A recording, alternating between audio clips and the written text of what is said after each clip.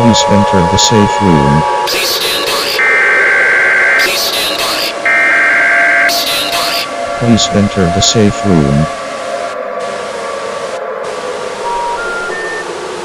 We seem to be encountering some technical difficulties. Please stand by. Please enter the safe room.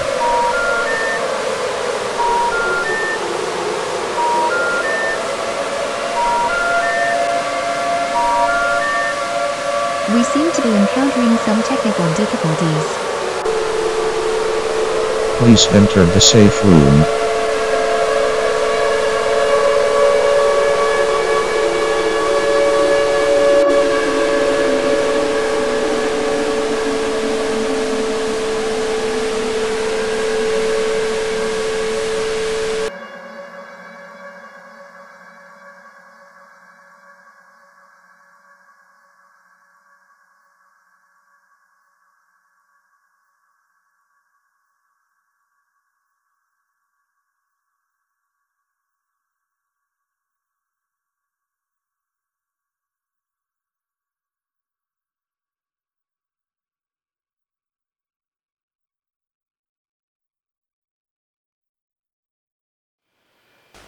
Good evening, everybody. This is Larry Overman. Olav Phillips will be joining us here shortly, and you are in the safe room. Tonight's guest is Guy Mcpherson, and we're going to be talking about some end of days and kind of get his whole synopsis of everything that we're talking about. I'm sorry I'm a little lagging. I got the PowerPoint about an hour ago, and so we're going to talk to Guy. Let me introduce you, and then we'll bring Olav in as soon as he gets here. Guy, welcome to the safe room.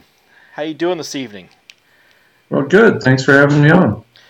So, really quick, Olav was telling me he's a really awesome guest. We're super glad to have him on.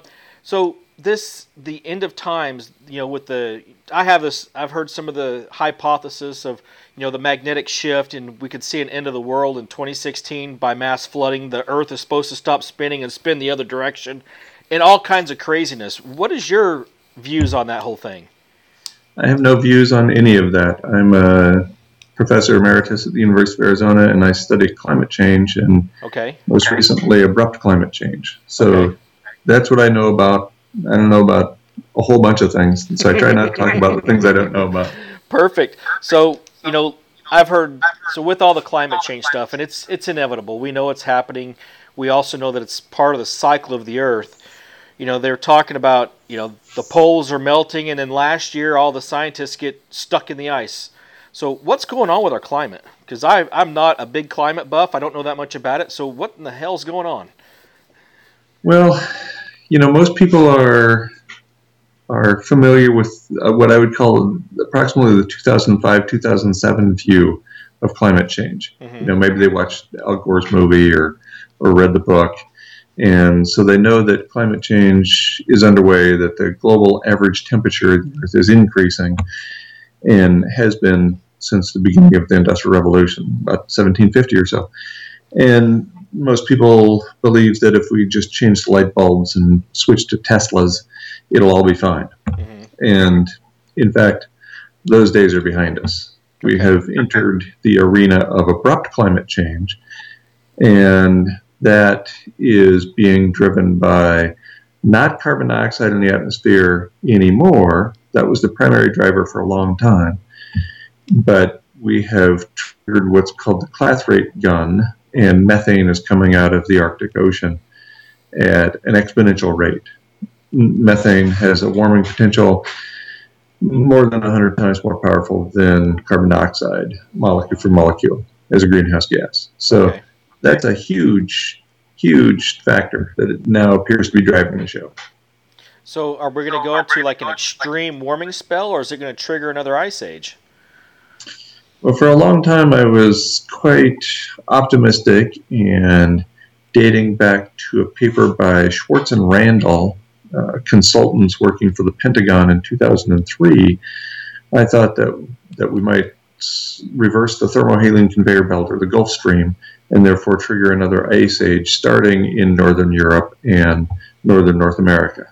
Mm-hmm. But it looks like we're not going to be so lucky that in the intervening approximately a dozen years, we have so warmed the planet that it looks like that warming, that abrupt warming, is going to overwhelm that reversal of the Gulf Stream.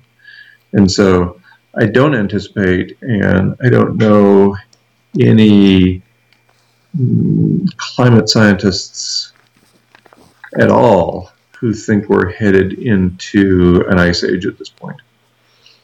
So we're kind of past the point of no return with our climate. It's only inevitable in a matter of years or decades that we're looking like Mars? More like Venus, I would guess. We're going to boil off the atmosphere, boil off the water into the atmosphere, but we won't be around to see that, even if we have triggered a Venus-like state. If we haven't triggered a Venus-like state, then it's likely we will enter one of the relatively stable states that Earth has experienced over the last 500 million years. And one of those stable states is 5 or 6 degrees centigrade warmer than we are right now. And the last time it was 6 degrees warmer than what I'll call baseline, the beginning of the Industrial Revolution. About 5 degrees centigrade warmer than it is right now. The last time it was that warm on this planet, there were snakes the size of yellow school buses living in the Amazon, and the largest mammal on the planet was the size of a shrew. Okay. And so large-bodied mammals like us are going to, it would be an understatement to say we'll have difficulty adjusting to high temperatures, especially in such a short period of time. So basically what we've done is even if we do hit a point of stabilization, the causing factor, human race, it will be basically extinct and put Earth back into a reset mode. Yeah, that's right. And so it could be that temperature will stabilize at 5 or 6 or maybe 16 degrees centigrade above baseline. But we won't be around to see it.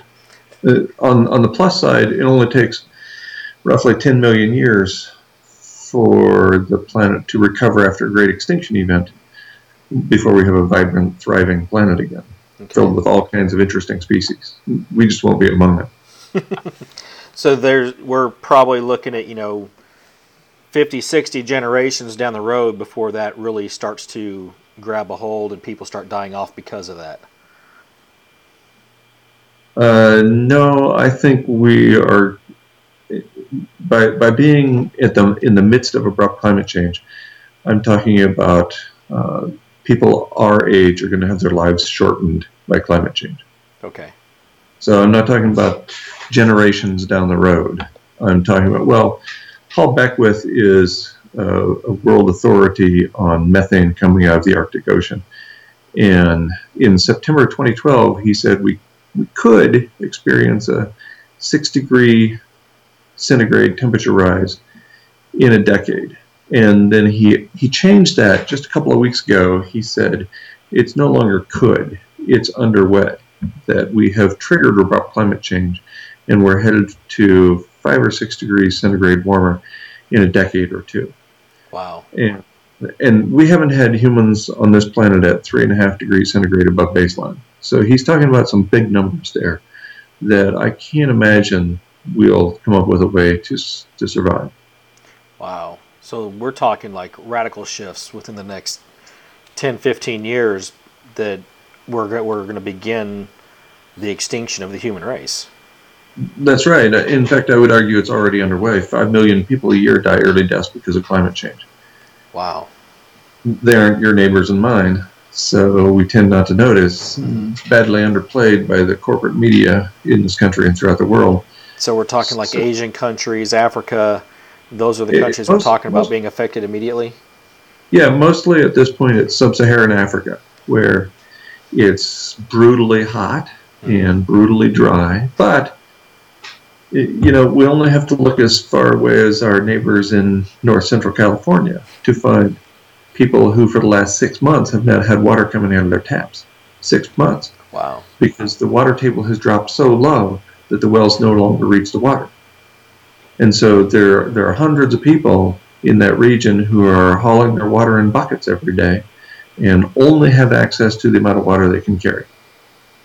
So, and again, massively underreported by the corporate media in this country. So most of us would never know that was happening. So pretty much the things that people are doing now with all these green technologies, granted they kind of slow down the carbon monoxide emissions going into the atmosphere, but it's essentially not going to do any good. Other than creating an economy, basically. Right. Yes, that's exactly right. This is greenwashing, as Tim Garrett, who's a professor at the University of Utah, he pointed out in a paper written in 2007, so more than 7 years ago. Only the complete stop of industrial civilization prevents runaway climate change. So he pointed out that civilization is a heat engine. As long as you maintain civilization in some form, you're heating the planet. And so it doesn't really matter if we switch to a so-called green economy or whether we keep cranking up the coal. Either way, civilization is a heat engine. We're overheating the planet. Damn, that's some spooky stuff, man.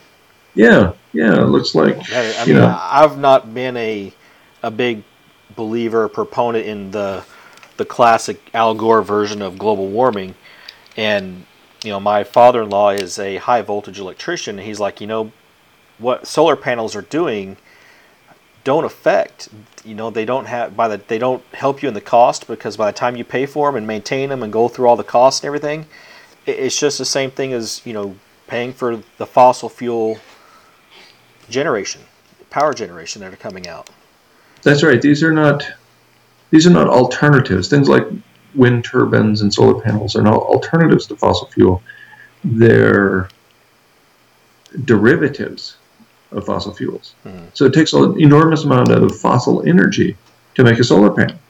And not to mention the rare earths and all kinds of infrastructure that underlies the creation of that solar panel. I live here in a straw bale house in rural New Mexico. I have solar panels on the roof. It's off-grid. But it's not doing any good in terms of terminating industrial civilization. And that's where we need to go if we're going to, Edward Abbey pointed out, this is the iconoclastic Southwestern writer, pointed out many years ago that civilization, like an airplane in flight, only remains aloft when it is moving forward. And so once you stop moving forward, the whole system crashes, or the airplane crashes. That's what's needed at this point to even slow the thing down. Yeah. So what part of New Mexico are you in? I'm in southwestern. Nobody knows anything about where this is. I don't know if you know. Well, the straw bale house thing, I've watched several specials on Nat Geo, and I think the History Channel had some things on there, and I find that very interesting. And yeah, so that's a really awesome thing that you're doing. Personally. Yeah, I mean, this place is passive solar heated, so we have big south-facing windows. We have a acid-stained concrete floor. That's the thermal mass. So when the sun is low in the sky, in the wintertime, the sun hits the floor and warms it up. And then straw bale is our 40-plus insulation, whereas your average 2x4 construction is R11. R is a measure of resistance of air movement in and out, cold to hot. And so this is an unbelievably well-insulated house that is mostly heated by the sun. So, it'll get down to around 20 degrees tonight, and the fire's out already, and I'll be perfectly comfortable. Wow. That is awesome. So it really is, I never thought I'd be a proponent of any sort of building style, but straw bale in this part of the world is pretty astonishing. And, had we just done relatively simple things like orient our houses so the long axis runs east and west so that we have big windows facing south, I think we wouldn't have been in this mess. I think we wouldn't have been had we started that project right after World War II, instead of just cranking out suburban houses that all look alike and packing as many into a subdivision as we can manage. I think we wouldn't be in this mess with respect to runaway climate change. Yeah, and there's, back when Henry Ford was making things and he was the guy in control, he wanted to use and have a car that actually basically came from the ground. And he was talked about things of, built using hemp plastic for fenders and body carriages and different things like that. And back at that point in time, that oil was the number one fuel source in the country. And then big oil came in. And nothing against my background. I had 18 years in the oil industry, and my whole family has been involved in it. But at the same time, that industry may have never grabbed hold had we grown our fuel, basically. Right. And yeah, Henry Ford with peanut oil as a primary fuel source. Yeah, mistakes have been made, and those mistakes date back a long time, and they continue to be made. So, there's not a lot of blame for you and I in terms of where this culture has gone. Mm-hmm. The mistakes have been made over the course of the last decades, I would argue even centuries. And so to think that we could get to this point having lived within this culture for such a long period of time and turn it around on a dime, that's pretty delusional. Yeah. That's super just crazy. Olav just texted me and he says, I'm almost there. So just an update, everybody. Olav will be here in just a minute. And his youngest son, Felix, it was his birthday today. So we're going to give Felix a little shout out really quick since we mentioned it. And hopefully with all their rainstorms that they're actually being pounded to death in, Martinez, California by rain right now. So it's long awaited and definitely needed. And then that's my wife as we're packing things up. And she's like, I look terrible, but she looks great. But yeah, she's just in that packing mode as we get everything ready to go so we can hit the road tomorrow. Wow, good for you. And we'll actually be coming through New Mexico. We're going to be spending some time in Reno for Christmas, and then we're going to be dipping down into Tucson, Arizona, and heading west over to Texas. Mm-hmm. I lived in Tucson for many, many years. So with the inevitable extinction that's going to happen, and as you say, has already started to happen, what suggestions would you make for people to get prepared? To be what do people need to do to be prepared? Well, pursue what you love, do what you believe is right, and don't be attached to the outcome. And so it's been relatively recently pointed out to me that this is Buddhist philosophy.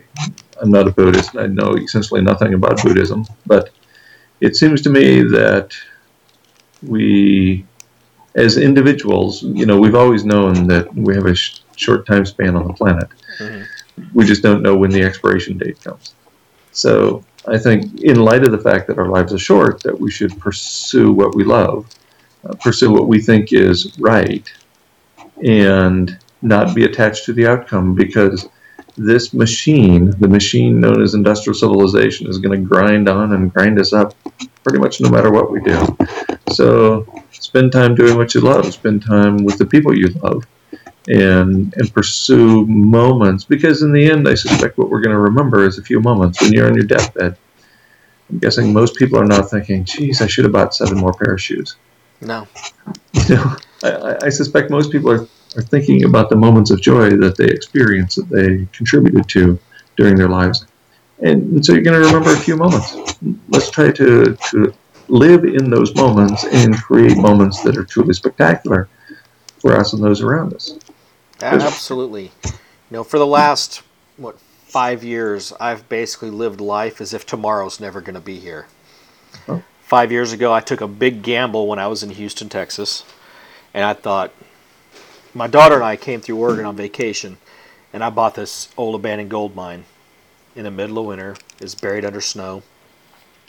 And I've spent the last 5 years trying to figure out where the gold is, where things are. Halfway through getting through that, a TV show landed in my lap, and we were on Sci-Fi Channel for 2 years. And, I'm finding myself going back to Texas so that we can do more research. I find out new things about this property every single day, and just by accident and by chance, new things come up. So, when I look back at the way they did it, it's really perplexing, because the mine sits at 8,600 feet elevation, and everything they did was by hand. Even the road they dug it by hand, just so they could get a wagon up there. And I'm sure in a wagon that 3 miles took them all day long. So, Sure. And that was right. When they did all that, 1890s. So 1907 was when that road was actually put in. I mean, they're right at the cusp of the Industrial Revolution. That's right. And I've got one of the only existing number 6 blower fans left in working order. That was part of the blacksmith shop that they put up there. And you look at how they got that stuff there, you're like, man, those people were hardy.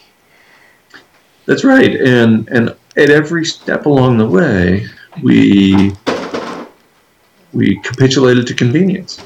Right, so it became more convenient to use a bulldozer than to build that road by hand. Who wouldn't go for that? Right? I mean, so, and it would make a lot of sense, forego the bulldozer. Somebody else is going to use the bulldozer. It's not like you're going to slow down the machine. Yeah. We are. The one thing I am grateful for is we do take very good care of the property. For anybody out there that's watching that doesn't like mining, we have always been exceptional stewards of the land. We have not changed or altered it. Everything we do is underground, and we keep it safe, and have had numerous inspections by the regulating agencies. And the end game of it is there was a lot of damage done 150 years ago by putting the dump piles and everything like that out there. And at some point when we're finished, we're going to erase all that and put the land back to a pristine mountain again. That's awesome. You can't do any better than that. If we'd cleaned up every mess along the way, we wouldn't be in this mess. Yeah, exactly. So I know Olav is going to be dialing in here in a minute. Aside or in conjunction with the mass climate change, what other things are you involved in, and are you an advocate for? Well, I've only relatively recently come to the conclusion that we're headed for our own demise as a result of climate change.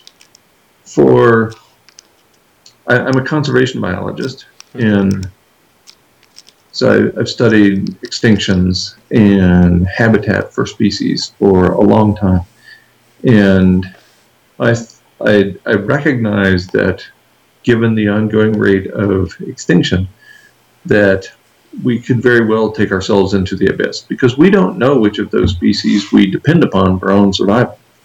Everybody knows we need bees, because bees pollinate so much of the food we eat. Beyond that, most people think of insects as being pests, as being inconveniences, even though they really drive the whole show in terms of decomposition and pollination and all those things that give us the habitat we need to survive. So, for many years, I thought that we were probably going to cause our own extinction because we were changing the habitat for other species so rapidly. So consider, for example, that according to United Nations report from August 2010, so it's quite a while ago, it's from a conservative organization, so it's probably pretty conservative, the estimated rate of extinction is 150 to 200 species a day. Wow. So that's a lot. That is a lot. You cannot constantly crap in your own nest and think that you're not going to get a little shit on your toes. Right? Exactly. That's very well put. That's a great analogy. That is very well put. And so thinking that, we think we're gods, really, and that we can get away with anything, and we're really quite masterful at manipulating our environments and allowing us to survive in almost any environment. We have people in space. We have people in Antarctica, both for short periods of time, admittedly. And so we think we can get away with almost anything. But in fact, when you when you mess with the system long enough, the system starts messing with you. And so that's what we're seeing. We're seeing it's difficult to deliver food to everybody on the planet. Yeah. So, in terms of messing with the system, do you know anything, or have you ever studied into the causes and effects of the HARP program, for example, and chemtrails? I'm only marginally familiar with those notions. Mostly because I have focused over the last 5 years or so on the nuclear Armageddon as a result of things like Fukushima, and before that Chernobyl, and before that 3 Mile Island, and now WIPP, the waste processing plant in New Mexico. Mm-hmm. So I've focused on a nuclear catastrophe and the extinction crisis and climate change. And that's enough to keep me busy all day, every day. I'll bet. In addition, I try to do what I tell other people to do and enjoy the occasional moment in my life. So I haven't been paid a paycheck for more than 6 years. I left the University of Arizona at the age of 49. So I'm out here interacting with my human companions, my neighbors, and also trying to enjoy the first designated wilderness in the world, which is just a couple miles up the road from me. So I'm trying to sort of immerse myself in nature instead of spending all my time studying various aspects of civilization, of this set of living arrangements that are obviously making us crazy and making us fat, making us ill, and killing us. Yeah. So it's a lot of happy stuff. I don't like to spend all my time there. No, I don't blame you. So you retired. I'm guessing that you retired from university, and you still do things there on occasion. Is that fair to say? I'm professor emeritus, and that means I can do everything I was doing before except get paid. So I don't teach any classes on campus now. I live nearly 4 hours drive away, so it's not very convenient for me to spend time there. I do guest appearances at that university and many others. Most of my time now is spent in public service, as it was before. I just don't get paid for it this time around. So I write a lot. I've put out 3 books since I left the university, 9 books when I was there. I go on speaking tours. So anybody who will host me and pay my expenses, I'll show up and do 2 or 3 events every day, speaking to a variety of audiences. So, I'm still remaining pretty active and still trying to participate as a community member in this community as well. And so every Sunday evening, there's a potluck at a land trust a mile up the road. There's a dozen people sharing 19 acres and growing a bunch of their food, and they're all living off grid too. So that's awesome. That's my tribe, and so I try to check in with them when I'm here on Sunday evenings. And Tuesday mornings, I have a coffee group that gets together at the guest house of a 97-year-old friend of mine. Wow. And we meet there because he doesn't like to go to other people's places. We don't really like him being on the road either. I'll bet. No, it sounds like a really, really awesome thing you got going down there in your community. So share with our guests where they can find your book. I don't know if it's on Amazon or where they can go, but we are advocates and big proponents of buying from your local bookstores. So why don't you tell everybody where they can get your book or and the titles, and maybe they can ask their local bookstore to get it if they don't have it. Right. So all of my books and all of my presentations recently that have been filmed, all of my writing can be found at Nature Bats Last, and the website is GuyMcPherson.com. And last I checked, even if you spell Guy McPherson incorrectly, it still tries to take you to that spot. So, and there are little tabs at the top that indicate my recent interviews, such as this one, recent video that was shot when I'm on the road somewhere, and one for my writings. So there will be a tab there for the books. So you can find all the books I've been involved in over the last 25 years or so. And the most recent of those is called Extinction Dialogues. How to Live with Death in Mind. And it's co-authored by a counselor and professor of history, Carolyn Baker. And so it's really interesting collaboration because she comes more from the interpersonal counseling / therapy perspective, whereas I'm a hard scientist. I'm the natural science guy. She's the humanities woman. Mm-hmm. And so it was pretty interesting collaboration. That does sound interesting. You get kind of, I'm going to guess you get both points of view on the... Oh yeah, and it really is a dialogue. It's a dialogue between us, connected electronically, and then coming out in a book that just came out within the last month or so, called Extinction Dialogue.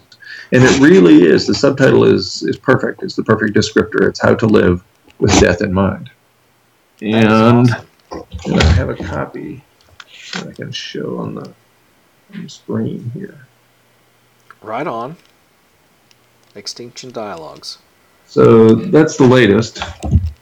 Do you have a PDF version for sale anywhere? I don't, although the publisher, Tay and Lane, again, all this is at my website, the publisher does offer an electronic version, which is great as nearly as I can understand because you can click all the links. Okay. So I've accumulated a whole bunch of science about abrupt climate change, and if you have the electronic version, which costs $6 or something like that, you can click all those links and follow the path to see if I'm just making this stuff up or what. That's awesome. And what we'll do, just so you know, we've just started this, and Olav doesn't know about it yet, but what we'll do with this interview when we're done is over the course of the next week or so, I'll actually pull it back down off the server and edit it down into a shorter version, and we'll actually have it out on TouchCast. So as we're talking, we can actually put the links up, and they can actually click on them, and it'll pause the video, and it'll take them right to it. Then they can click back out of it, and it'll bring them right back into the video, and we'll break it up that way because this is a really good interview, and we're providing some great information. And I'll make sure we share that link here too. Awesome. Yeah. So we got books, we got all kinds of great information as far as your papers. I would imagine there's just a plethora of research that you've done there. Oh yeah, and I continue to do. So there's an essay at Nature Bats Last, which I call the Monster Climate Change Summary and Update. I first wrote it in January 2013, and it was a couple thousand words, like most of the essays I write. And I've just added to it since then. And now it's 15,000 words, and it has a link for essentially every statement there. And when I started, I believe there were a handful of self-reinforcing feedback loops, or so-called positive feedbacks, that is sort of like a snake eating its tail, or a spiral that gets tighter and tighter.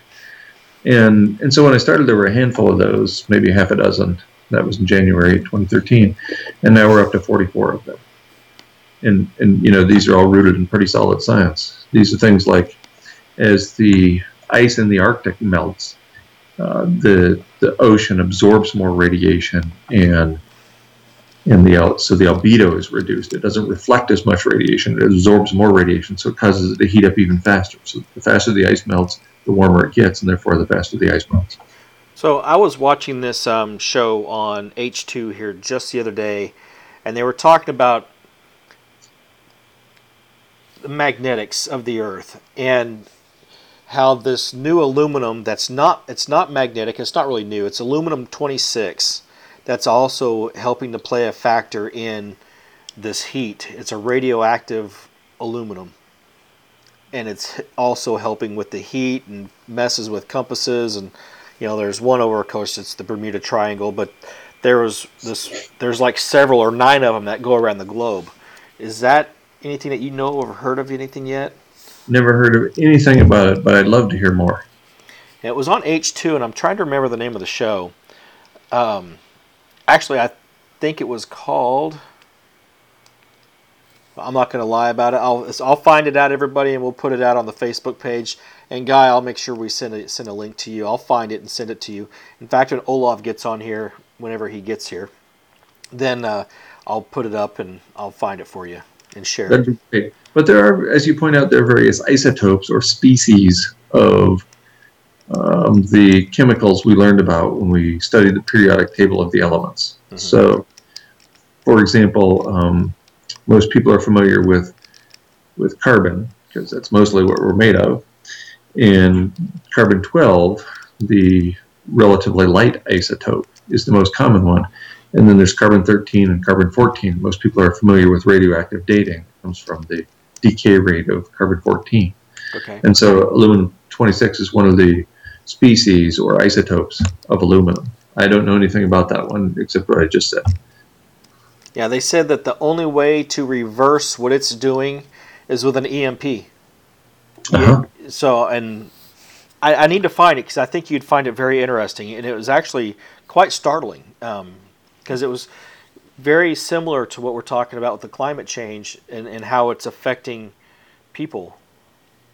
Mm-hmm. And, people getting lost. And it actually showed some people that were in the Arctic and there's one of these isotope triangles down there where you could actually see where the guys they died and the dogs died, but they walked in this circle, but they never left the boundary of where this triangle. And it was really bizarre. Sounds like the story of my life, walking in circles, being lost, then you die. Oh, wait, that's all of us. And talking about rare earth elements, when you look at some of the decisions that were made, we know without a shadow of a doubt that atomic energy can be done. We can do it with things like thorium. Mm-hmm. It doesn't have to be uranium, but the governments choose to use uranium so that they can take the depleted plutonium and refine it back into weapons grade so there's a use for the byproduct.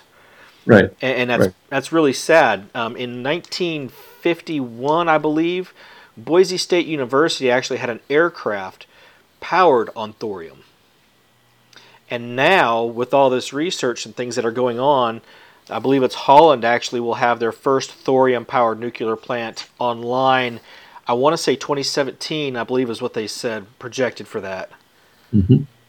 So yet another classic example. Mistakes have been made. We took a wrong turn there. People ask me all the time, where did we go wrong? What turn was it that led us down this path? Greed. It looks like to me that we came to a fork in the road about 1 million times in human history, and we took the wrong turn every time. Mm-hmm. But yes, when greed is your only god, sociopaths assume control. And it looks like that's where we are to me. Yeah, I would have to agree with you. Because I know, there's things like rubidium that you can use in place of thorium. And we have an abundance of rubidium at the mine that I bought. There's enough thorium at this little bitty mine just north of Boise that has enough thorium to power the entire world's energy needs for 500 years. And the sad thing is even if they went online, they would have to literally go online today to have, and immediately to have any effect at all. Right. And so this is a classic case of money driving the outcome. Money is not the root of all evil. The love of money is the root of all evil. And that's what takes us down this road. As my friend Michael C. Rupert said a few thousand times before he died earlier this year, until you change the way money works, you change nothing at all. Yeah. And we keep sort of doubling down on the way money works. Well, so I know Olav is home. He's in his office. And we are going to add him in really quick. Excellent. So we'll get him up here, and I'll make a slight adjustment on the screen. All right. All right, you're here. As soon as your camera shows up. I'm here. There we go. So we have covered a lot of the bases. We've talked about his books and had some great conversation, I think. It's been fun. It's been a lot of fun. I think we covered everything. It's like when a student missed my classes back in the day. Yeah, that's kind of what it feels like. It feels like a student. He or she would go up for the class period. They'd meet me before class, and they'd say, "What I missed?" I'd say, "Are you kidding? You missed everything. We covered the whole meaning of life." When I was in anthropology school, I had a professor who actually would take the whole class come in 15 minutes before class starts, and he'd write all the notes on the board. And he'd fill the board up. Chalkboard, I'm old. The entire chalkboard filled up with notes, schematics, whatever. And then he'd read it to me for an hour.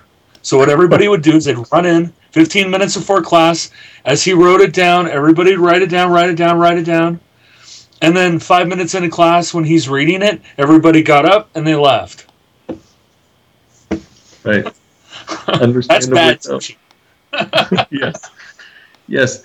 There's a difference between teaching and learning. I tell people all the time. I taught my dog to whistle. I taught, but my dog never did learn to whistle. So that's a classic example of teaching without anybody necessarily learning a thing. That is awesome. True. Now, I was late to this because of something that I want to talk to you about. Now, as far as I understand it, one of the premises that you have is the notion that we're approaching the 3.5 degree Celsius mark when we should start facing extinction, right? One of the things that's happening here in California that's interesting is that so far this December, we've had the wettest December in like 10 years. And we were just being pounded day after day after day after day by rain. This is the first time in 7 years I had to sandbag part of my house. Right? We're at 160% of normal. But we're still in an extreme drought. And we're still facing massive water restrictions in the summer. Now the climatologists here are telling us that's because the ambient air temperature in the mountains is too high for snow, and they've spent the last 60 years designing water systems like Hetch Hetchy to capture snow runoff. And so now they're saying that they have to re-engineer Northern California's entire water collection system because they're just not going to get the snowpack anymore. Wow. Now, if that is not a confirmation of what I saw on this 65-page slide deck, I don't know what is. Well, that's the thing, and some people are still stuck in calling it global warming when a much better phrase is climate change. Right. So you point out that you're still in a drought, but you're getting pummeled with rain. And that might be because there's an El Nino emerging. And it could be a significant El Nino. Right. During any El Nino, you get lots of rain in California in the wintertime. So that could be what's going on. But as you point out, the long-term trend is dry, and more dry. So every year, drier and drier and drier. Now, one thing that was interesting, I actually happen to have a relative who's a farmer. And he's a farmer in the Midwest. And he said, and people don't realize this, but farming is actually very scientific these days. He has heat maps, nitrogen heat maps of his entire, fields. And one of the things that they do every year is that they hire climate to tell them what the weather is going to be like. Right? And this is why I wanted to have you on. For the last couple of years, what his climatologist has told him is that the weather has shifted 200 miles to the north. Mm-hmm. And Right, and the USDA, United States Department of Agriculture, has this seed zone, and you've probably seen it. So you buy seeds to grow lettuce or carrots or whatever in your garden, and they're based on zones. So I live somewhere between zone 5 and zone 7 here, but it sort of shifts. That to them, October and November are fused into 1 month. They do the corn and the soybeans and some other stuff. And he said that he used to have to heat his fields with propane. And he would spend about $200,000 a year just in propane to heat his fields. He hasn't done it for 5 years. Right. Which he's happy about. Sure. Climate change worked out for him. Right. But at least in the short term. Yeah. But it's frightening because it's such a massive change. And you can see it again and again again and again. These, we went in California. We went for almost an entire year without rain. I've never seen that. Yeah, I was there on a couple of speaking tours this year, late September and then in early November. Mm-hmm. And holy cow, was it dry. It was very dry. Now, one of the things that I wanted to ask you is that I understand the notion. I looked at the slide decks and I tried to understand. You're not saying anything that's out of the zone. These are things that have been said for some time, but for some reason, people aren't buying it. And Well, that gets back to our comment of not very long ago. Until you change the way money works, you change nothing at all. That's true.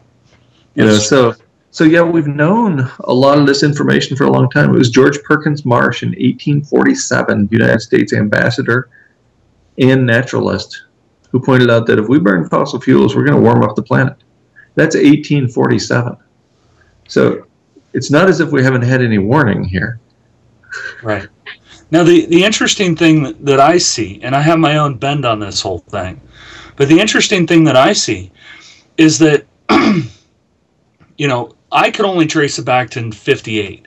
And in 58, there was a pioneering study on phytoplankton. And I think it was 58 or 59.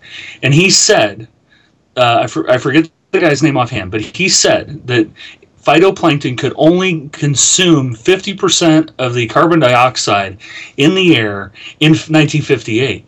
And that basically, in so many words, because we're not covered by the FCC, we're screwed. And he said that in 58. Right. Now, what appears to have happened after that is a climate engineering attempt at climate engineering to try to stave it off, and geoengineering, global dimming, and all that. And when we spoke before this whole thing, the thing that you said that is the most frightening out of everything to me, I can read graphs. I see the heat, the water heat climbing. There are fish kills and algae blooms that are being caused by that.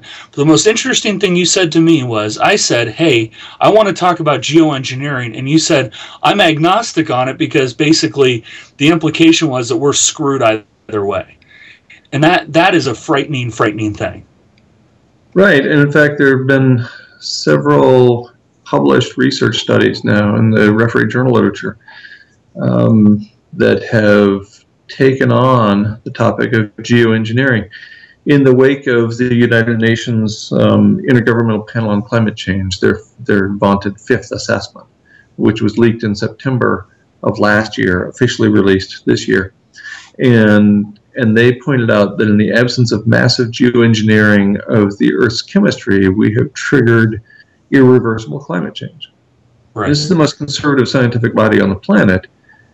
And they're invoking technology that we don't understand. And subsequently, there's been quite a bit of research done on various aspects of geoengineering, such as solar radiation management, putting reflective particles up in the high elevation above the planet. And all the research indicates that those ideas will either do no good or will make matters worse. Mm-hmm.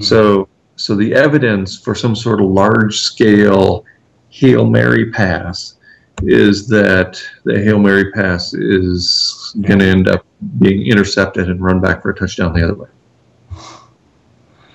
Now, one of the other questions that I wanted to ask you is that, I studied anthropology. So the thing that struck me, even as an undergrad, was humanity's need to attempt to survive. Whether it's you can or not, we have an inbuilt biological desire, need, demand to attempt to survive the unsurvivable. Do you Absolutely. think that these things like the Nordic Seed Vault at Svalbard or all these bunkers that they build, do you think that is an attempt by somebody to put the infrastructure in place to try to survive this? It could very well be. Yeah, it wouldn't surprise me. And I know that there are people who have money, and they're moving to places where habitat will exist longer for humans than where they live now. I know this because they contact me, and they ask me where can I live the longest. None of those people, by the way, offer to take me with them. They just take my information and I move think on. you and I are in the same boat.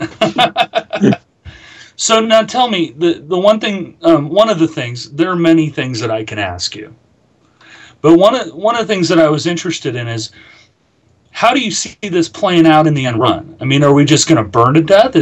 Are we just going to face some sort of a cataclysmic, dry out? I mean, how do you see the end coming? Because your books are about the mass extinction, megafaunal extinction is coming. So how will it manifest? Right. So I don't know how and what minute you're going to die. So that's my first disclosure. No problem. I'll take that. But that said, it's we haven't had humans on the planet at 3.5 degrees centigrade above baseline, and as I indicated before, when it was 6 degrees warmer last time on this planet, the planet was dominated by cold-blooded organisms. There were snakes the size of yellow school buses. In the Amazon, the largest mammal was the size of a shrew, because large mammals don't deal well with the kind of wet bulb temperatures associated with 6 C above baseline. And that's clearly where we're headed in the not too distant future, is those very, very warm temperatures, and faster than we've ever seen it happen before. And so what that means is plants can't keep up with the changes. So we already talked about the USDA shifting their seed zones. Well, the USDA has been around for a long time, century or so, and they shifted their seed zone one zone over the course of the last 100 years. Well, the plants are moving the plants are unable to move fast enough to keep up, and especially native plants. So, if as Paul Beckwith, the expert in the Arctic Ocean methane, if as this plays out with a 5 or 6 degree temperature rise within a decade or two, there's no way for land plants to keep up with that sort of change. And even if we try to move them, there's no way that the soils and the organisms within the soils that coexist with the plants that we see, there's no way for that to pan out, right? So I suspect most of us will die from starvation. We just won't be able to grow plants. Some places, like the interior of large continents, we know that the interior of large continents warm up at least twice as fast as the global average. So when we get to a 2 degrees centigrade temperature rise at the global average, what that means is at least 4 C in the interior of continents. So what that means is we have in the so-called Great Plains of the United States, we have the Dust Bowl that never ends. It just gets Russia. Right. Yeah, Central Russia. Yeah, any place that we're growing wheat right now is going to dry up and blow away, and we're going to have the Dust Bowl that never ends. And it doesn't take much to denature the proteins in land plants. It takes a temperature of 125, 130 degrees at the soil surface. Once you denature the proteins, the plants all die, and then the wind comes along, and you're in the Dust Bowl that never ends. So I suspect a lot of people are going to meet their demise because they literally choke on dust. For most people, they're going to die from starvation. Some people are going to die from lack of water.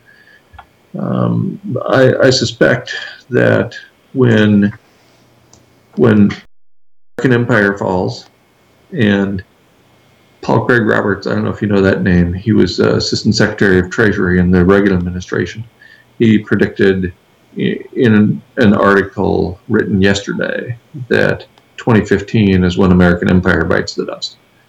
Okay, so whenever that happens, we know that we can't sustain the unsustainable forever, right? And this whole thing is propped up by fossil fuels, and we call them fossil fuels because they're fossils, right? So we can't maintain the set of living arrangements indefinitely. Every civilization has a short temporal span, and this one is the most unsustainable of any of them.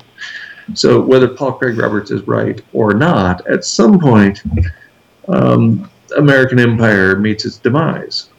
And when that happens, it will be before we decommission the nuclear power plants in this country, because they require a decade to 60 years to decommission.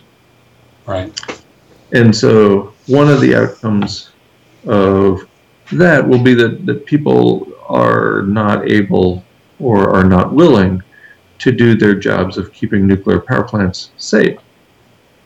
Where that goes... Well, and the water. Right. The exactly. The water in the cooling ponds. And so when the water in the cooling ponds is gone, then we have fires, the likes of which we have never seen in human history. Well, it's China syndrome. I mean, they're going to go critical and melt down. Yeah, they're gonna explode in these catastrophic fires, and then they're going to melt down. But the spent fuel rods, when they're exposed to the air and they start touching each other, they're just going to explode, and we're going to have these unbelievably intense fires that are spewing plutonium and uranium and all kinds of cesium and nasty stuff out there. Oh, yeah. And so if you live within a few miles of one of those nuclear power plants, I suspect you're going to die in a firestorm, the likes of which are going to be downright biblical. So, wow. Pick your poison, but there's all kinds of poison out there. There's the Dust Bowl that never ends. There's the catastrophic meltdown of nuclear power plants. Fukushima times 400 is where we're headed. Right? And so there's these spent fuel rod fires. There's loss of habitat because we can't grow food anymore. And there's all kinds of horribly horrible ways to die that for the most part we haven't thought of. Because in this culture we tend to think we're pretty immortal, and that if we do die, we're going to live fast, die young, and leave a pretty corpse. Right? I mean, that's the goal. So tell me about methane, sea methane. Yeah, so subsea methane. That's a whole nother problem, right? Yeah, we touched base lightly on it, and I'd like to go into depth on that. Yeah. Yeah, so the subsea methane is found in subsea permafrost or in clathrates at relatively shallow depths. Clathrates or hydrates, those are synonyms, are just chemical cages around a methane molecule. So methane molecule is CH4, and it has a chemical cage around it called a hydrate or clathrate. And when that warms, and not very much, the clathrate breaks open and releases the methane, the CH4, into the water column or into the air. And that methane has a warming potential of at least 100 times higher than carbon dioxide in the atmosphere. So molecule for molecule, CH4 is responsible for much more rapid warming than carbon dioxide is. So that methane is found in the relatively shallow continental shelves, typically less than 700 meters, sometimes as shallow as 50 or 100 meters.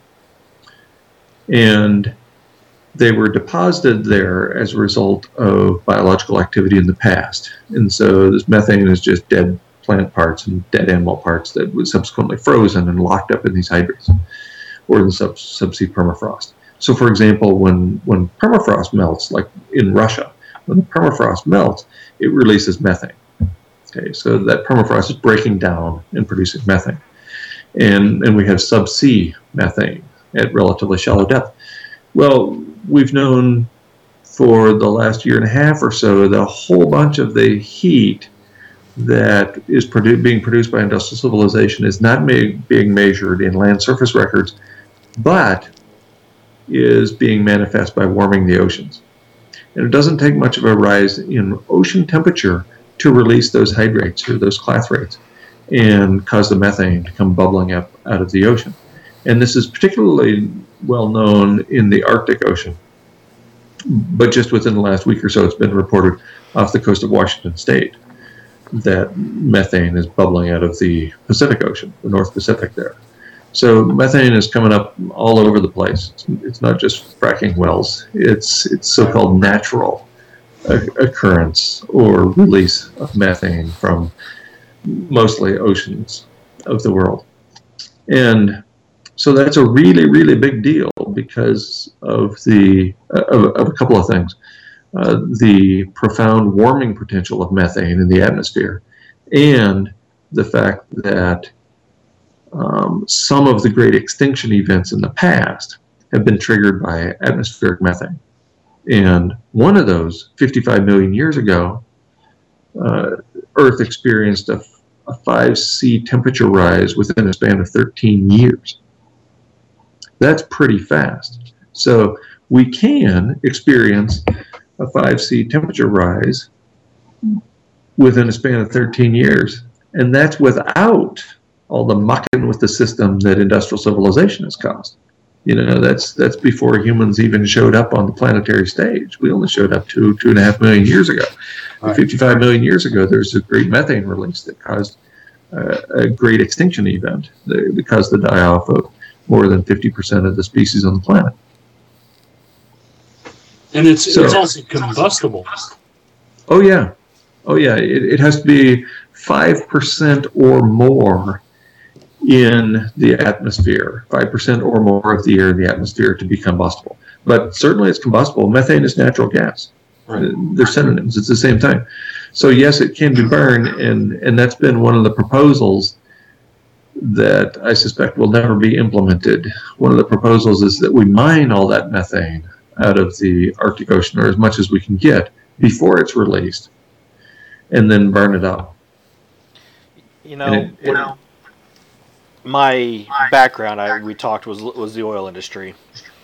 And they have these filters where you can actually suck in the air and separate the gases out.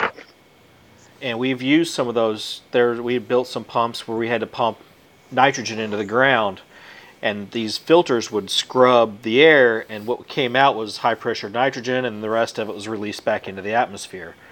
Now, is that a filter of that kind of design that was designed for methane? Would that be something that they would be able to do to scrub the air? I suspect so, yes. But until you change the way money works, you change nothing at all. And there's no money in improving the planet. There's only money in destroying the planet. And fear. Well, yeah, there's a lot of money in fear. As long as they keep us scared about destroying the planet and continue destroying the planet, it's right. Well, for example, the energy return on energy investment that you're familiar with from the oil days, energy return on an energy investment is 1, or maybe not quite 1, or maybe just barely above 1 for mining methane out of the Arctic. It's just an unbelievably challenging task to get that methane up and out and available in a form that we could use as energy. So that's been proposed for the last few years by a group called the Arctic Methane Emergency Group, that we mine the methane out of the shallow ocean. But the energy return on that is so low that nobody's going to make any money off of it. So we're right back to fear and money driving the show. Now,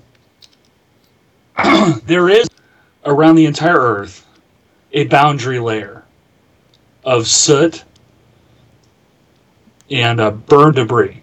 Now, back when I studied this stuff, the theory was is that a large meteorite impacted in the Gulf of Mexico that caused tidal waves, but it caused tectonic fractures that created volcanoes and lit the forests and jungles on fire and dumped all that carbon up into the atmosphere, and it created a global boundary layer because we went into a nuclear winter.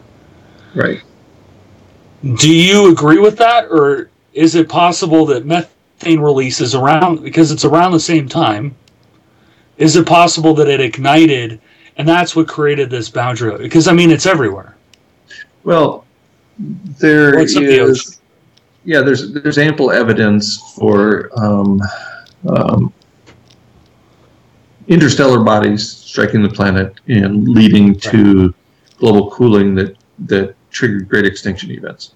Right. In fact, that's the dinosaur tree right. shrew, mammal tree shrews hiding below ground thing. Right. And so it's approximately evenly divided. The half a dozen great extinction events, we're in the sixth right now. And of those six, it's about half and half. Half were caused by catastrophic cooling. Mm. Sometimes, are you hoping for an asteroid? I don't know. I think an asteroid is more survivable than what you're talking about. Absolutely. We can survive a nuclear winter. I mean, our military planners from the late 40s on till today plan for a nuclear winter. I mean, that's something that we can deal with. But what you're talking about, we're either we're gonna choke, we're gonna starve, we're gonna dehydrate. I mean, yeah, good times, huh? Yeah, you're absolutely right. Yeah, it's great times. How do I wake up in the morning? Why would you want to wake up in the morning? You're right. Cold is nothing. Cold is easy. We can handle ice ages. We've done it in the past. That's no big deal. We have all this technology, right? We have clothes, and even what we consider primitive people had the sort of technology between clothes and fire to survive ice ages. That's nothing. So yes, I guess the best we can hope for is nuclear winter, a situation as depicted in The Road by Cormac McPherson. Right. Yeah. Yes, we can burn each other. We can melt each other down to our fat components and make biodiesel. There you go. There you go. I mean, the thing that strikes me about what you're saying is that the methane releases. I mean, at low altitude, the methane concentrations would be higher. I mean, if you have these breakdowns in not only nuclear power plants where they go critical and they catch on fire, and a nuclear reactor on fire is unreal. I mean, you cannot put it out. But not only do you have that, I mean, you have all these other subsystems that chain. It's a chain reaction of things that will hydroelectric systems that will overload and catch on fire in the middle of forests, big forest fires.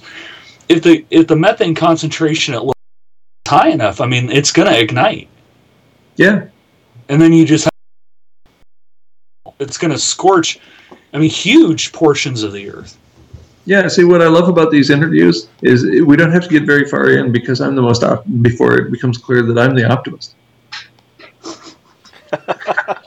Yeah, but I wrote a book that is probably, I would imagine it's probably too speculative for you. But I wrote a book that tried to prove that somebody's planning for something, and they're trying to get out of here. Mm-hmm. And pick your poison, but somebody's trying to leave. Well, yeah, the chief of NASA said in April of this year that we need to get to Mars because we're going to run out of habitat for humans here, and he pinned the date we need to get to Mars as 2030, and Elon Musk of Tesla fame comes along a few weeks after that and says, that's not soon enough. We need to get there within 10 years. So 2024. And so, these are people who have knowledge and, in the case of Musk, money.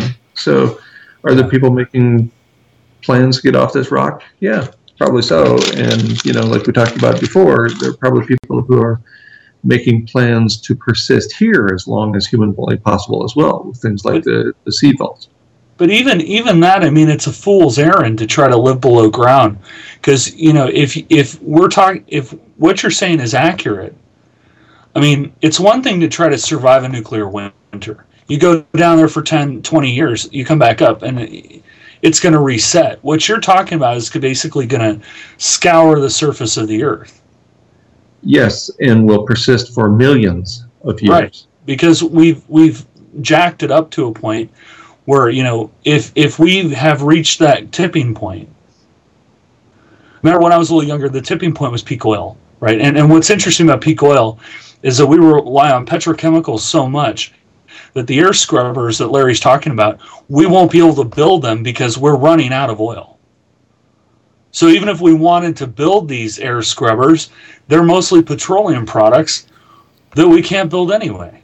Yeah, but with Right. We don't have the infrastructure. We don't have the materials. It's all breaking down. Right. It's not just oil. It's not just coal. It's rare earths. It's every damn thing. yeah, Right. which we are very fortunate to actually. So you can't have infinite growth on a finite planet with no consequences, contrary to what economists have told us for the whole time. Right. Yes, trust the economists. They tell you the truth. You know, as far as the oil thing goes, I mean, that's why we're being nice to Cuba right now. There was a 20 billion barrel discovery underneath Cuba. You know, and you know, we're fortunate enough. The mine that we have is not only gold and silver, but we did go through a rare earth study last year, and we're actually, the gold and silver is now becoming our byproduct. And so, like I've told several people that I've talked to rare earths about, you know, we get so much of it from other countries that if we go to war with one of them, you know, China, for example, that owns the debt of the United States right now, it would take us 5 years if we went into production today to meet just our strategic demand. And that's a scary proposition. But China can't fight us. I mean, they're putting how many coal-fired plants online every day? It's like 5 or 10 coal plants a day because they're running out of power. And that just exacerbates the problem. Exactly, and they're still operating. The atmosphere over there is just horrid. I spent 6 months in China on 2 different stints, and I spent a year and a half in Siberia. So these, you know, the permafrost and the swamps that are in central Russia, I worked in it. I know, and it's some pretty ugly stuff. I much prefer winter over there than I do summer, because then the mosquitoes aren't, you know, they're the size of Learjets. They're worse than they are in Alaska. And when you get over to China, the air quality, it doesn't matter where you're at in that country, the air quality is horrible. You can be out in the rural area up near Inner Mongolia and it's nothing but desert, but the air quality out there is the same as it is in downtown Beijing. Well, right, and they're in a similar place in terms of their industrial revolution as we were 100 years ago. And 100 years ago, the air quality was nothing to write home about in this country. You know, we had coal-fired power plants. I worked for a big environmental or conservation organization in the Washington, D.C. metropolitan area about 15 years ago. And so I had an opportunity to do all of the cultural highlights of Washington, D.C. over the span of about a year. And within the last year or so when I was there, the U.S. government had cleaned up the Library of Congress. And I saw some of the pictures. You know, they used to keep the windows open to keep it cool in the summertime. And there's a coal-fired power plant a couple of blocks away. And so the pictures from the place in the mid-1990s were just horrific. There's just soot on everything. There's just spectacular, gorgeous marble carvings. They are just unbelievably beautiful, and they were covered in soot. And that's Washington, D.C. in the 1990s. Wow. So is it any surprise that China is pursuing the coal-fired path that we led the way on? Of course not. With today's technology, though, you would think that they would, and they're all about technology. You know, thorium is in abundance. There's plenty of thorium, there's plenty of rubidium. It's everywhere. I mean, literally, it's everywhere. You know, I can take anybody to Eastern Oregon and hand them a ton of rubidium really easily. And with Holland going online in 2017 with the first thorium-powered power plant, why wouldn't China want to step on that bandwagon and clean their environment up? Yeah, that's a good question. And I was sort of arguing about 20 years ago that we should be investing in solar panels and wind turbines and wave power, but not in this country, in China. Mm-hmm. You know, if the United States actually wanted to do something that would matter in the long run, which seems far too optimistic today, we should have been investing in their infrastructure and make it cleaner than the coal-fired power plants. We did invest in their infrastructure by giving them a free trade agreement. I mean, yes, there's that. Yeah, you know, I mean, we can get into a whole segue about Beijing cooking their books and all this other garbage, but you know, stuff that I know about. You know, but you know, even as far as the energy conference just before Katrina and Rita, where the United States promised the rest of the world that our fuel would be up around $5 a gallon at the pump. And lo and behold, Katrina and Rita came through, and my own conspiracy theory ideas almost feel like they triggered that with HARP just to meet their obligations so that they would have an excuse to jack the fuel prices up. I mean, now we're looking at gasoline down around $60 a barrel, but the gas price at the pump is not reflecting that same price tag, because we should be down about $1.87 for a gallon of gasoline. Right. And we're not. Right.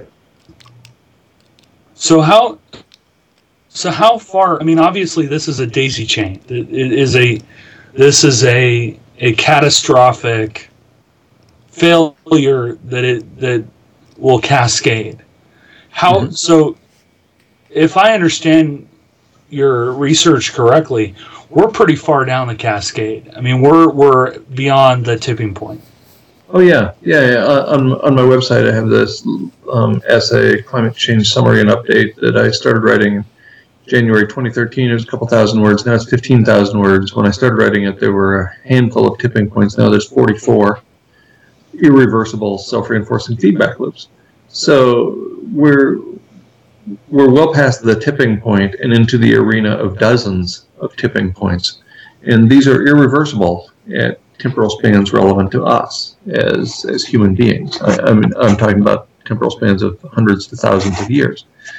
So 5 million people a year die early deaths because of climate change. We have every week a 100-year event that induces catastrophic monetary loss and injuries and loss of life. And people wonder when climate change is going to affect them. You know, if you're in the families of the 5 million, you're there. If you're living in California and your well doesn't reach the water table anymore, you're there. So you have to carry your water every day. So, yes, we're much farther down this road than the corporate media or the corporate government would have us believe, because there's no money in telling the truth about climate change. I mean, consider any government or official or CEO coming out and telling people that there is no future. Can you imagine trying to sell meaningless crap in that environment?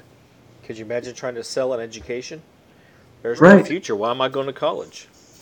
Right. Why am I being indebted in a system that allows me to never write that off in bankruptcy, but instead I have to become a slave to the system for the rest of my life? Why would I do that if I knew the whole thing was meaningless? If I knew that there was going to be, that I was going to have a short enough attention span, a short enough lifespan that I would never be able to pay off my student debts, would I go to college? I think a lot of people wouldn't. I think a lot of people would take Nietzsche's words to heart, live as though the day were here. It's pretty nihilistic. It is. Well, but on the other hand, we've always known that we had an expiration date that was sooner than we can possibly imagine. Then in the end, even if you live to be 100 years old, it's not very long. No. I know 97-year-old Frank, who's my neighbor, who I have coffee with every Tuesday morning, and I suspect if I could get him to talk about it, he'd say it hasn't been very long. There's a few memories, right? And so the goal, at least for me, is to contribute to those memories and make for amazing memories, and on our way out the door to demonstrate the best of humanity, instead of grubbing for that last dollar and illustrating the worst of humanity. So how long, realistically, I mean, how long are we talking? 20 years? 30 years? I mean, it's here today, but I mean, how long are we talking about before the Dust Bowl? How long are we talking about before because the methane releases are they're a cascade. You know, how long before the conveyor belt shuts down and our weather's really screwed? I mean, how long are we talking about before these events that are undeniable? I mean, they're already here, that are undeniable, right? I'm living in it. But, I mean, they're really catastrophic stuff. Yeah, it's difficult for me to imagine we'll have humans on the planet in 20 years.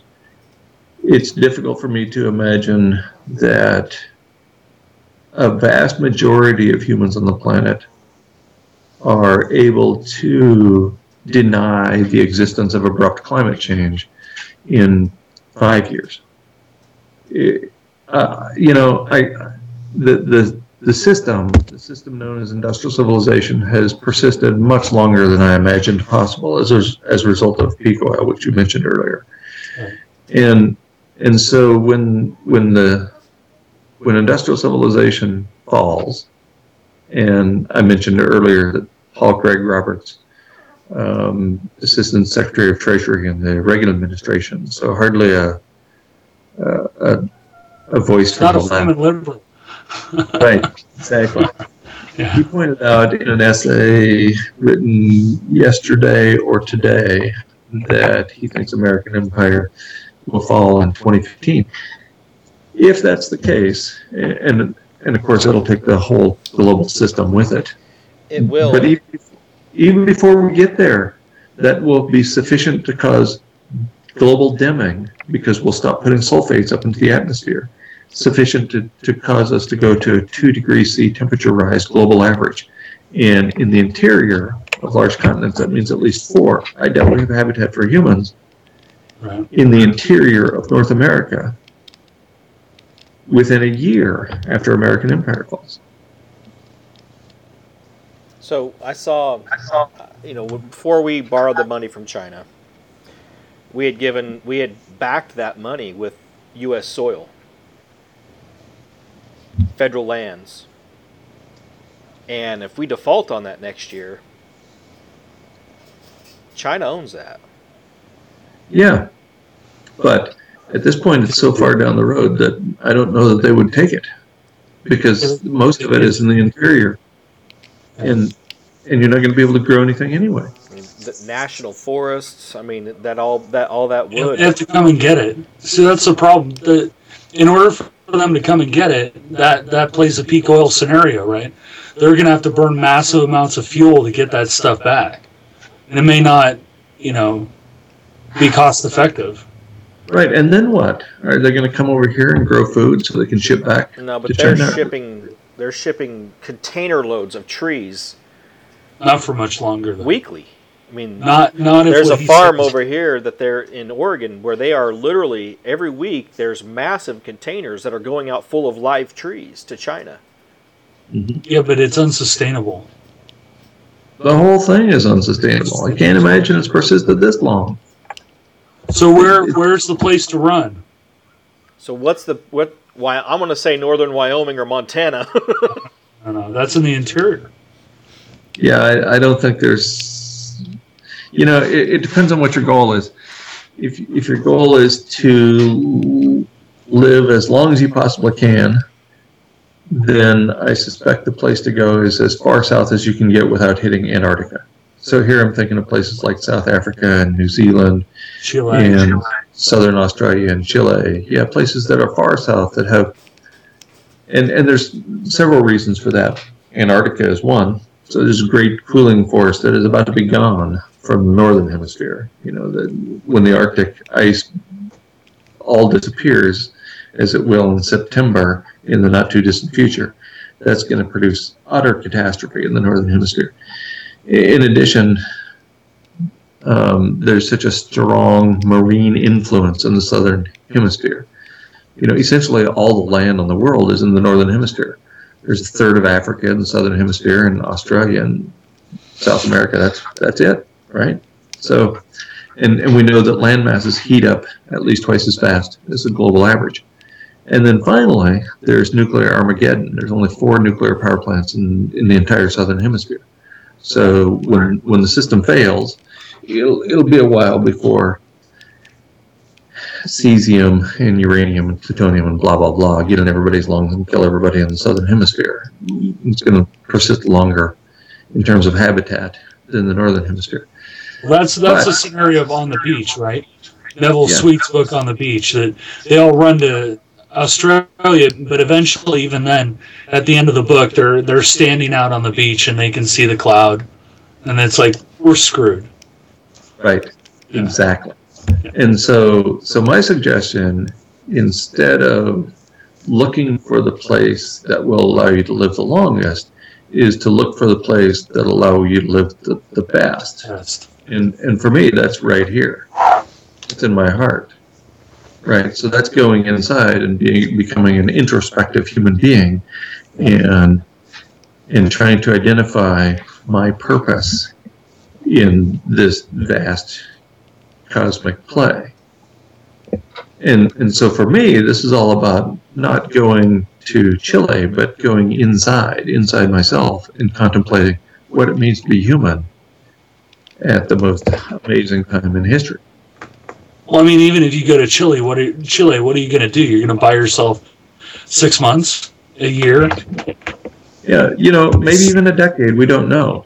Yeah. And for some people, a decade is a long time. So there's if I mention this person's name, you would know him right away. He's an IT guy who's been an entrepreneur for a long time. He contacted me right about 2 years ago and said, I'm on board with everything you write about climate change. That's why I'm moving to Australia in 2 years. And I've subsequently found out that he's there now, living in Australia, because he has the kind of wealth that allows him to buy his way into Australia. That's a $2 million ticket just so that you can stay there, right? Most of us don't have that. Or you have to have a certain skill set, which is really, really small, allows you to get in.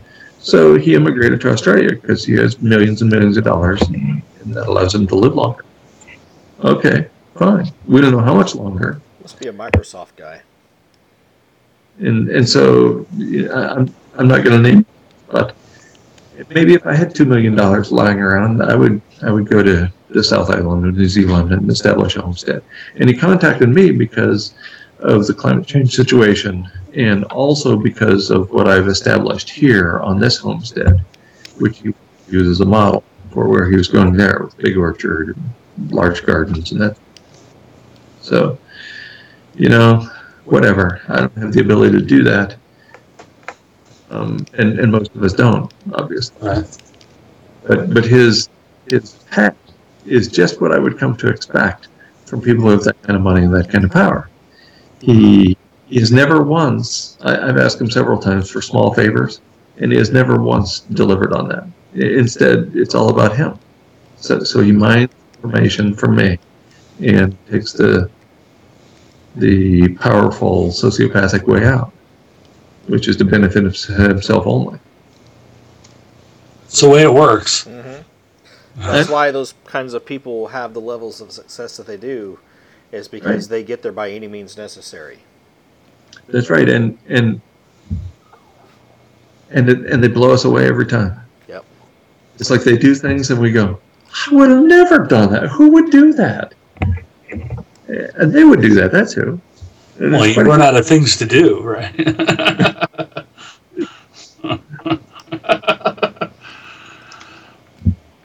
Wow, this has been a very enlightening. Yeah. What can I ask you? It's been a very enlightening conversation. Well, scary, but enlightening. Well, it is pretty terrifying because none of us. I heard my whole life that environmental problems, and I would include climate change as an environmental issue, a predicament, really, not a problem. I've heard my entire life that they would be something the grandchildren would have to deal with, right? And I hear that today, that, my grandchildren are going to have such a tough time. Well, guess what? I'm the grandchild. I'm all grown up. You're the grandchildren. We're all grown up. The impacts are starting to be felt by the grandchildren. Of course, we can't keep saying that it's going to be the grandchildren forever. We can't kick that can down the road forever. So we're there. When you go to these, I'm assuming you go to scientific conferences. Rarely. I've been to dozens, maybe even hundreds in my life, and they sort of drive me crazy now because they're all the same. I mean, what's the reception like? I would imagine that publicly they poo-poo it, and then privately they agree with you. Well, it's pretty interesting. I did an interview with a guy in, I think it was Massachusetts, a radio interview a couple of years ago, and he then had me on his radio show about 6 months later, and he said during that year and a half between the first interview and the second one, he interviewed a whole bunch of people from the environmental or conservation community.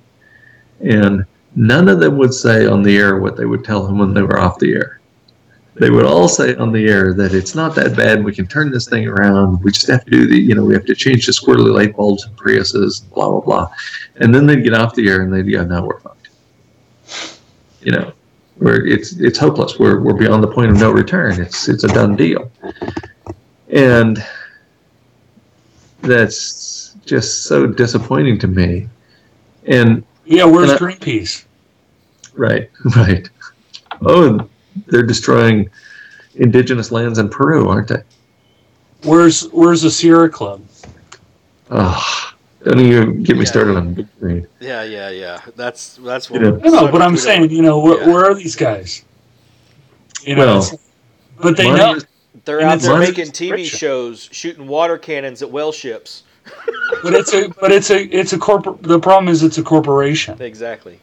Yes, it is. They're taking the money in, and they're as long as they're breathing, which is maybe another decade. As long as they're breathing, they're taking the money in. They're pimping the cause, and then they have to know. Oh yeah, that big green organization I worked for 15 years ago. At the time, they were just making the transition from a 90-10 model to a 99-1 model. That is, at the time, they were targeting 90% of their money to come from 10% of their members. And they were switching over to a 99-1, targeting the 1% for 99% of the operating dollars. And so that means they essentially ignore 99% of their donors or their membership. Well, those are the good old days. Now they're at a 99.9% model. They're targeting the uber elite wealthy people to get almost all their money. Mm-hmm. They have become a corporation. They have become the worst of what we see in humanity. The transfer of wealth from the poor to the wealthy is one of the hallmarks of any civilization. Right. I'm in a relatively unique position with respect to speaking my mind because I left active service at the university nearly 6 years ago, and I haven't received a paycheck in that entire time. So that allows me to say what I want, sort of unattached to a paycheck or other benefits. And, it comes at a tremendous cost, obviously. My wife and I live on her very small paycheck, well below the U.S. poverty line. To go from a tenured full professor making six figures for doing essentially nothing to this position is quite a change in lifestyle. But it does allow me the benefit of saying what I think is actually going on in the world, using the evidence to connect the dots, and not claim that we can use industrial civilization to cure predicaments rooted in industrial civilization. The absolutely insane perspective that almost every other scientist I know takes. I mean, I go back to these conferences. I mean, is that what happens? Because I know, when I studied, right, the joke was always ancient aliens, right? Because I studied anthropology, okay? So, one of the subdisciplines is archaeology, right? So one of the favorite topics was ancient aliens. On the surface of it, every anthropologist is going to go, that's horse shit, I don't buy it, it's impossible. Then you get them drunk, or you get them into a party, or you get them out, on the side of the road, or whatever. And then it's sure, there's stuff that I cannot explain. There are things I don't know what the hell they were thinking. So I would imagine, but it's all funding driven. It's publish or perish, publish or perish, publish or perish, funding, and you're not going to get that for ancient aliens. So they play the party line, they get the money in, they say what they got to say. I mean, it's all political. I had a conversation just over the course of the last couple of days. I'll be doing a webinar with a group in January and February. And it'll be a 4-part webinar on abrupt climate change. And I was hoping to have a guest for each of those 4 parts. And so I asked a well-respected climate scientist to come on and be my guest, and he turned me down. And the other people I've asked haven't responded yet. It's just sort of the non-response I expected, actually. And so I asked the person who turned me down, is it because I'm radical? Too radical, which, when we go to the meaning of the word, it means to get to the root of. But most people don't know that. So I asked, is it because I'm too radical compared to your perspective? And he writes that essentially, yes. Yeah, he can't be affiliated with me because he has a university professorship. Mm-hmm. And so that's the conference writ small.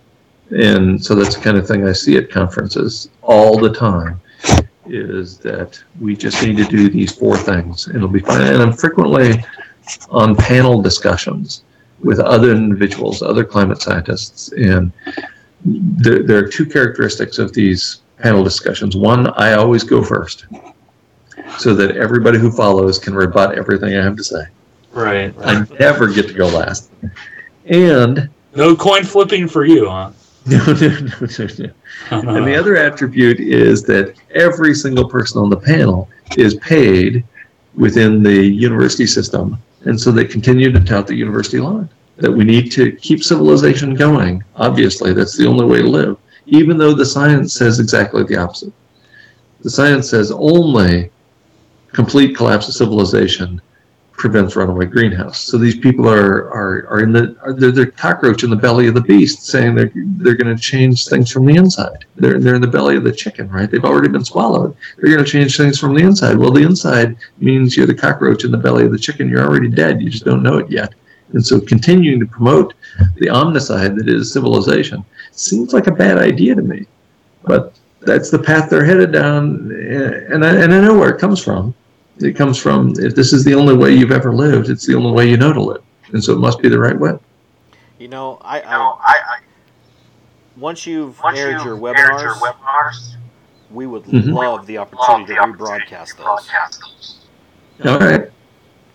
And we'll put it in our loop and we'll just let them loop. Right. Yeah. Right. I'll talk to the folks who run it, the webinar company, see how we can make that happen. Okay. Yeah. I'm almost speechless, and that don't happen very often. It's been an amazing evening, and my mind is blown. I'm thinking, okay, now we're heading down a path. I'm partying for the next 15 to 20 years.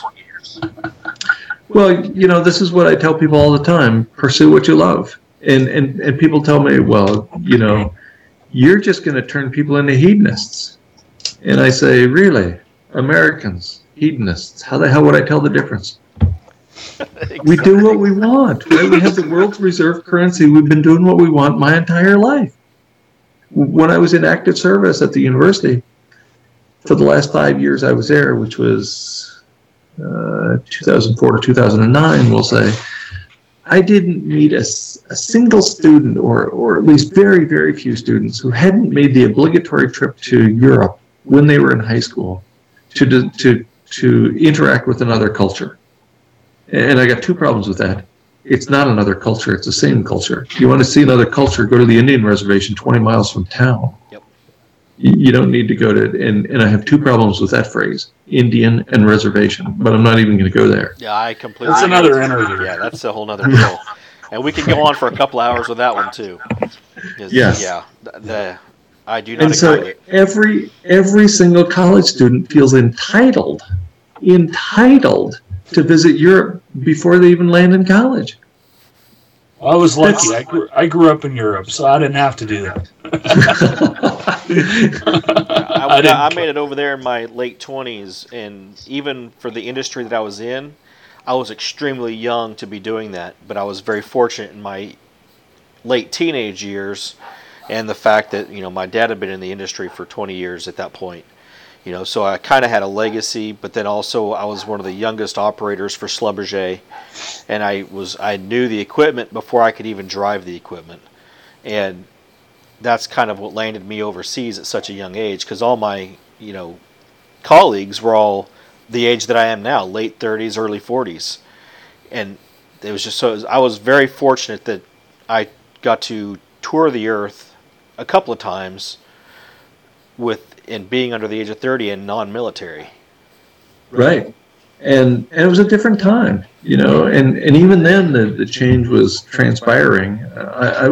I'm 54, and I was the first person in my family to fly in a commercial aircraft. Wow. That includes my parents. My parents, my older brother, my younger sister. I was 17 when I flew in a commercial aircraft, and I was the first person in the family.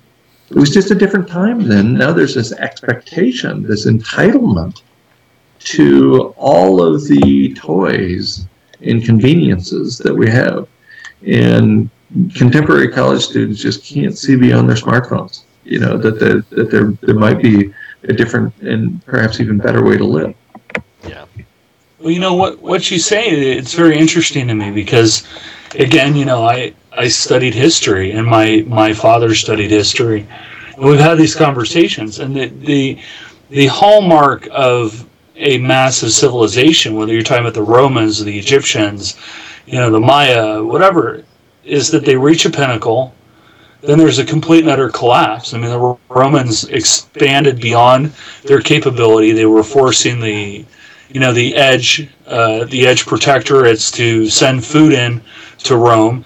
Eventually, they got tired of doing that. They stopped. The Romans started starving. The whole thing fell apart. And then it kind of reset. And every time, it resets, and it resets, and it resets, and it resets, and it resets. I mean, even in small-scale populations, you see this, the Easter Island thing, that if a beautifully forested island, what do? They cut down all the trees. Now, what is it? It's a barren rock. I mean, it resets.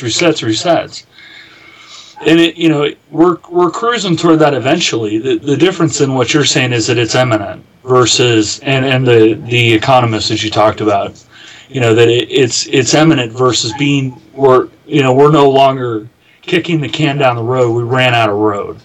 That's the radical thing of what you're saying. What you're saying is not radical. The time scale is radical. Yes. That's what I find fascinating. That's why I wanted you on here, is because that time scale is insane. I wouldn't call it insane. It sounds No. You understand what I mean? Is that it's insane in its implication that we are that eminent.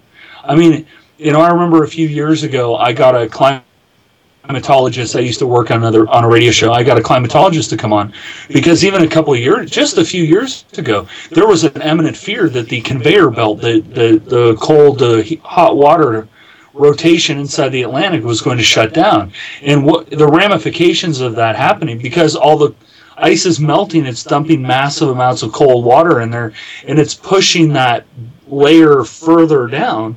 And eventually that current will stop. And when that current stops, the entire Atlantic, climate collapses. Right. Yes, that's exactly right. Right. And it wasn't that long ago. Schwartz and Randall, consultants for the Pentagon, wrote a paper in 2003 describing just that scenario and indicating that it could happen within a span of 10 to 20 years. And so, yes, we've known about that. And it looks like that's been overwhelmed by overall planetary warming. Right. So, but yes, it is insane. Other civilizations. I'm not saying you're insane. It's just the speed. It's accelerating. Right. Absolutely. Other civilizations have collapsed, and the survivors came back, and they have forsaken civilization. And so here I'm thinking about the Chacoan culture near where I live, and the Membres culture, and the Olmec in what is now Mexico. Right. They had grains, and so they were able to go into population overshoot locally. They were able to build cities, and and they collapsed. And when the survivors came back, they returned to hunting and gathering. They didn't go down the road, even though they knew about grains, they knew about corn, they knew they could store corn and get through the tough years, right? But they didn't.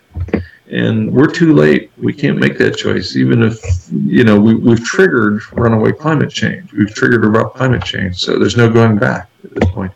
And to forsake civilization, even after, say, the 1950s, would have been suicide, because then all the nuclear power plants would have melted down catastrophically. So, there's no escape this time, is what it amounts to. It's Easter Island at the level of the planet. Right. If we learn anything at all from history, it's that we don't learn anything from history. That is true. Well, we got the last 10 minutes here. Normally I'm trying really hard to not go over this time. Yeah. So why don't you give us a rundown? Where can we find your research? Where are you going to be speaking? Tell us about the webinars. Yeah, the webinar will be with a group called Syncast. SYNCHCAST. I think it's at syncast.com. You can find that and all my speaking tours at naturebatslast.guymcpherson.com.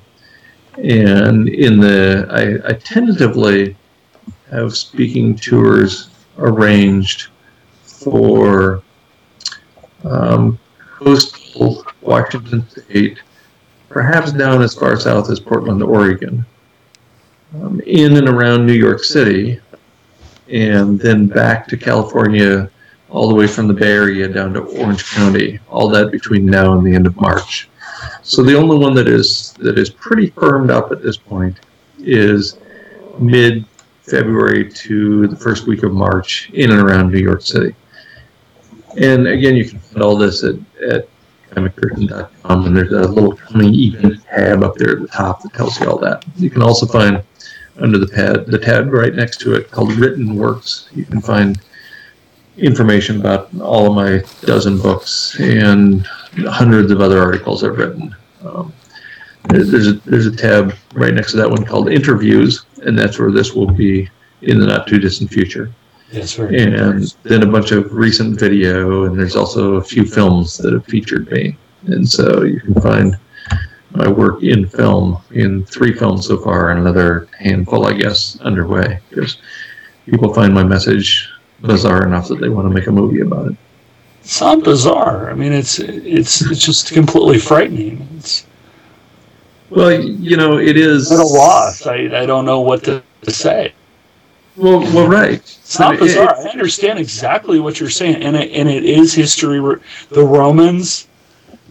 I'm going to go over again, Larry. The Romans. There's a famous study where there was a port that the Romans had. The name escapes me at the moment. Beautiful, deep harbor port, and they ran the ships in and out of there constantly.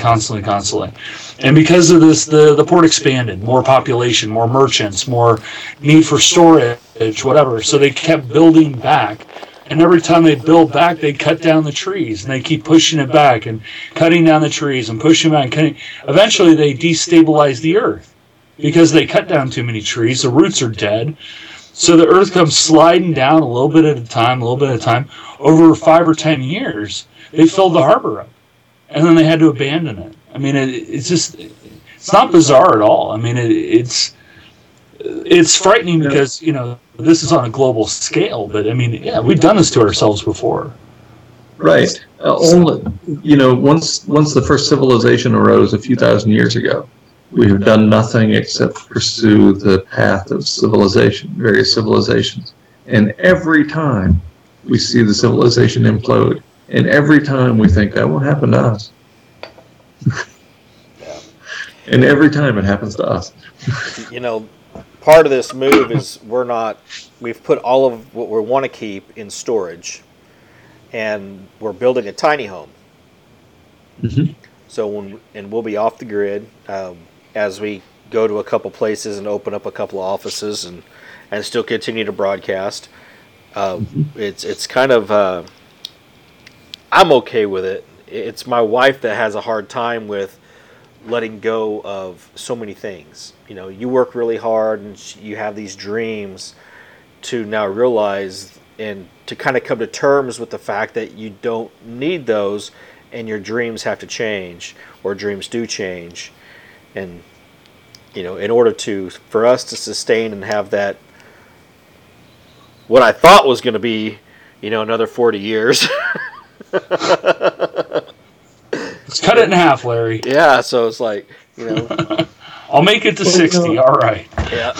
Well. So yours is a classic case. I love that you're downsizing, sort of forsaking the American dream of bigger, more, faster all the time.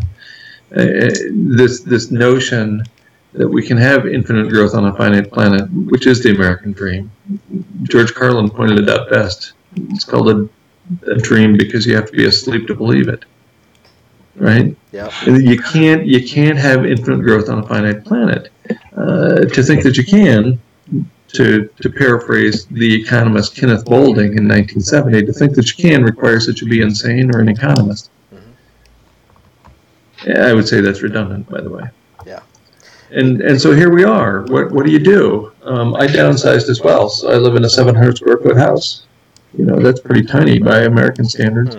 And I live in this homestead, which I established and grow a bunch of, specifically to grow a bunch of food and put in a big orchard and goat shed and chicken coop and duck house and the whole thing, right? To change the way I live. It made no difference in terms of the path of the machine. So what we have now, what we have left at this point is to pursue what we view as a life of excellence and to pursue love, to do what we love, which is what we should have been doing all along. And one of the reasons I regret leaving the university, because I loved that life. I was a great teacher and a pretty decent researcher, and I left. And it was a mistake. So do what you love. Yeah. Mistakes have been. I only took one semester of college before I realized that I was going to make more money in the oil industry. And I think if I'd have had a professor like you, I probably would have stayed with it because it's been absolutely intriguing and mind-blowing. And the professors that I had when I was at Western Wyoming, they were boring. And it could have been the classes I was in. It was boring. No, mostly professors. Just, people think that you must be the best and brightest if you're in academia, if you're in the ivory tower. But no, half those people are at below average intelligence too. It's mostly a bunch of people just like everybody else in this culture who is following the cultural path, pursuing the money and doing as little as possible to make as much money as possible. There's the motivation, in my experience, was lacking for most of those people. It was not to try to get people to discover anything. It was to just go to their job and do their job and collect their paycheck. And that's horrible. Because it's one of those rare positions in the world that that is actually a noble profession, where you get to influence young minds, presumably in a positive direction, and lead by example. And for me, that meant inquiry. I ran my classes for the last 10 years as anarchy, as we're all in this together. As we're not going to focus on me, the sage on the stage. We're not going to focus on you as the customer. Instead, we're going to focus on the subject. And all of us have something they can bring to the table. The point is to take care of yourself and take care of your neighbor and make sure that nobody gets left behind. That we're all in this together. We're trying to learn as much as we can, and that means me too. And it's sad to see what the professoriate has become. I think the profession left me before I left it. Well, in our final moments, the one thing that I do find solace in what you're saying is this message of pursue what you love, because that's pretty much all you got. And I think that really is, the highlight of this. 2 hours, it's 99% cataclysmic doom, but the last 1% is really the most critical, and that's the way it usually works. And I do want to thank you for that perspective. I mean, I think that really is the powerful message to take away from this. Well, this information, for me at least, just reminds me that I'm mortal, that my life is short, that birth is in fact lethal, as we've all known since we were 10 years old, right? And so it's just a reminder to live with urgency and to live with love in mind. Well, thank you very much for coming on the Safe Room. Maybe not so safe, as we've discovered. But, you know, it was wonderful having you on. If we're still around in a few months, maybe we'll have you on back so that you can give us an update on how screwed we are. And remind us to keep it real and you know, love our neighbors and love ourselves and love our kids and, you know, be happy. I think, you know, if there's one positive thing that comes out of this is you got to be happy. Absolutely. Yes, absolutely. You know, we don't know how much time we have. Let's make it good. Let's make it decent. Let's pursue lives of decency. That's all I'm asking, really. And thank you both. Oh, thank you. Thank you. And on that note, everybody, you know, have a wonderful night. Have a great weekend. And we will not see you after Christmas. So everybody have a wonderful Merry Christmas and a Happy New Year. And this is going to be on replay. And when these webinars come out, hopefully we'll have access to them and be able to replay them for you. And, you know, God bless and good night. Yeah, we'll post updates on the website. Check them out. We'll be back after the holidays. Night, everybody. Thanks again, Guy. Excellent interview. Thank you. Absolutely. Thank you. Bye.